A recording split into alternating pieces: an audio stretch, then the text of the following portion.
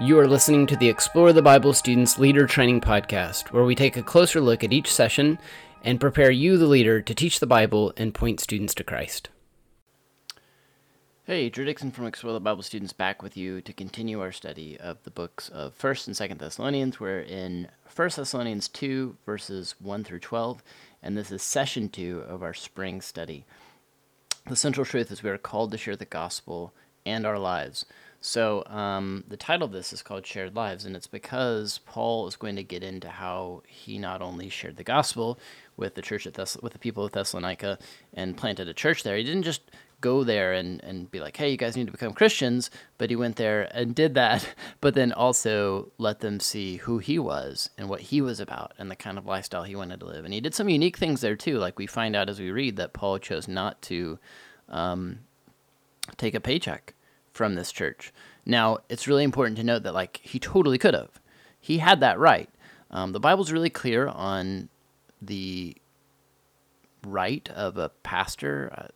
Right is kind of, I don't know if that's the right way to put it, but pastors should, the Bible's clear that pastors should be paid by their congregations. And I think there's a case to be made biblically for generosity too. Just in general, the way we pay people, I think a biblical Christian view of employment is that we should want people who are employed in any job to have their needs met and provided for and to be well taken care of.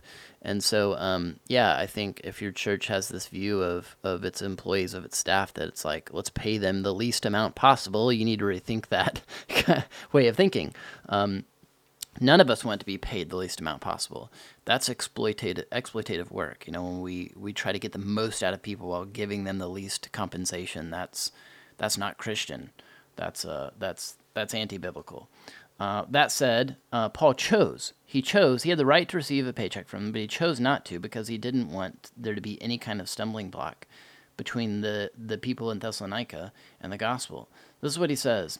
He says, verse 5, for we never used flattering speech, as you know, or had greedy motives. God is our witness, and we didn't seek glory from people, either from you or from others, although we could have been a burden as Christ's apostles. Instead, we were gentle among you, as a nurse nurtures her own children. We cared so much for you that we were pleased to share with you not only the gospel of God, but also our own lives, because you had become dear to us.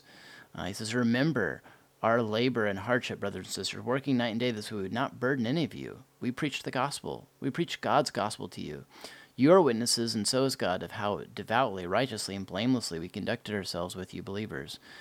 And as you know, a father is with his own children, we encouraged and comforted and implored each of you to walk worthy of God, who calls you to his own kingdom and glory.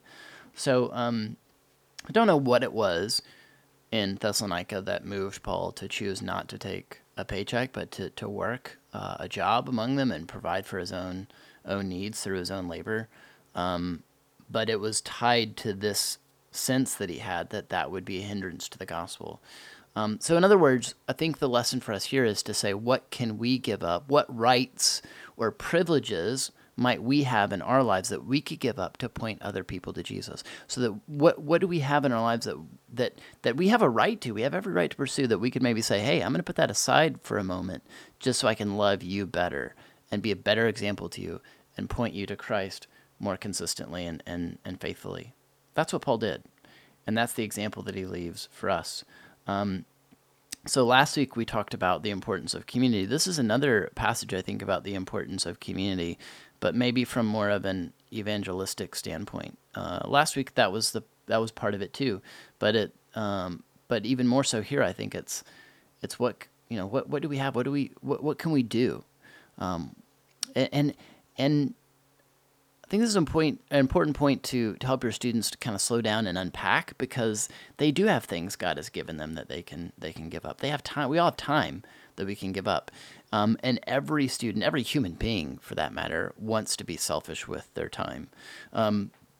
Your students want to play video games. I'm not saying it's wrong to play video games. Please don't hear me say that. Your students want to watch TV. Every student wants to watch TV. Every student wants to play video games, just about, right? Every student wants to go on dates. Like your older students, they want to go on dates. There's all kinds of things they want to do. Could you cut back on some of those things that you want to do to give more of your time to serving someone in your community, to serving someone in your neighborhood, to pointing them to Jesus? How could you give more of your time?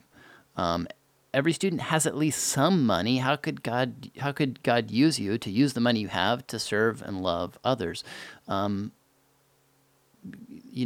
Going to lunch with someone,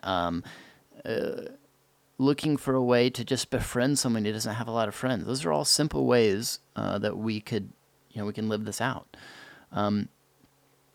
Another reason Paul probably chose not to take a paycheck was because of the threat of persecution and suffering in Thessalonica. This church was being persecuted for its faith to some degree. Paul, had been persecuted for his faith, and so perhaps this was just a way to, avoid some persecution or keep the church from being further persecuted. But it was a way just to, his goal here was to not put any. Not to give this church any reason to be able to say, not the church, but the people of Thessalonica, because they weren't a church yet when he first, ministered to them, to not give them any reason to be able to accuse him of some kind of wrongdoing or to question his character or his faith. I think this is a passage that challenges us to consider, what can we do? How can we use what God has given us to better point people to Jesus? There's a key question on page 22, and it says this: how can you live and walk with Jesus as approved by him?